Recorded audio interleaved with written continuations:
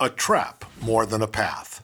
If the special election in New York's 26th is to be taken seriously, then the Republican senators who signed on to Paul Ryan's radical restructuring of Medicare are in for a rough time.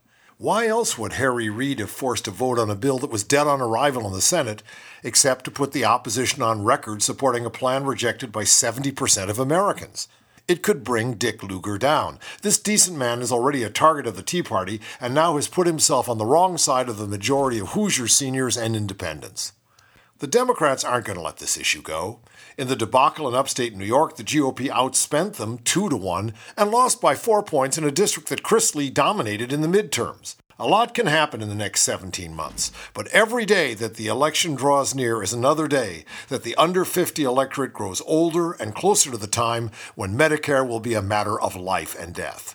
The path to prosperity may be the road to nowhere for the Republicans in 2012.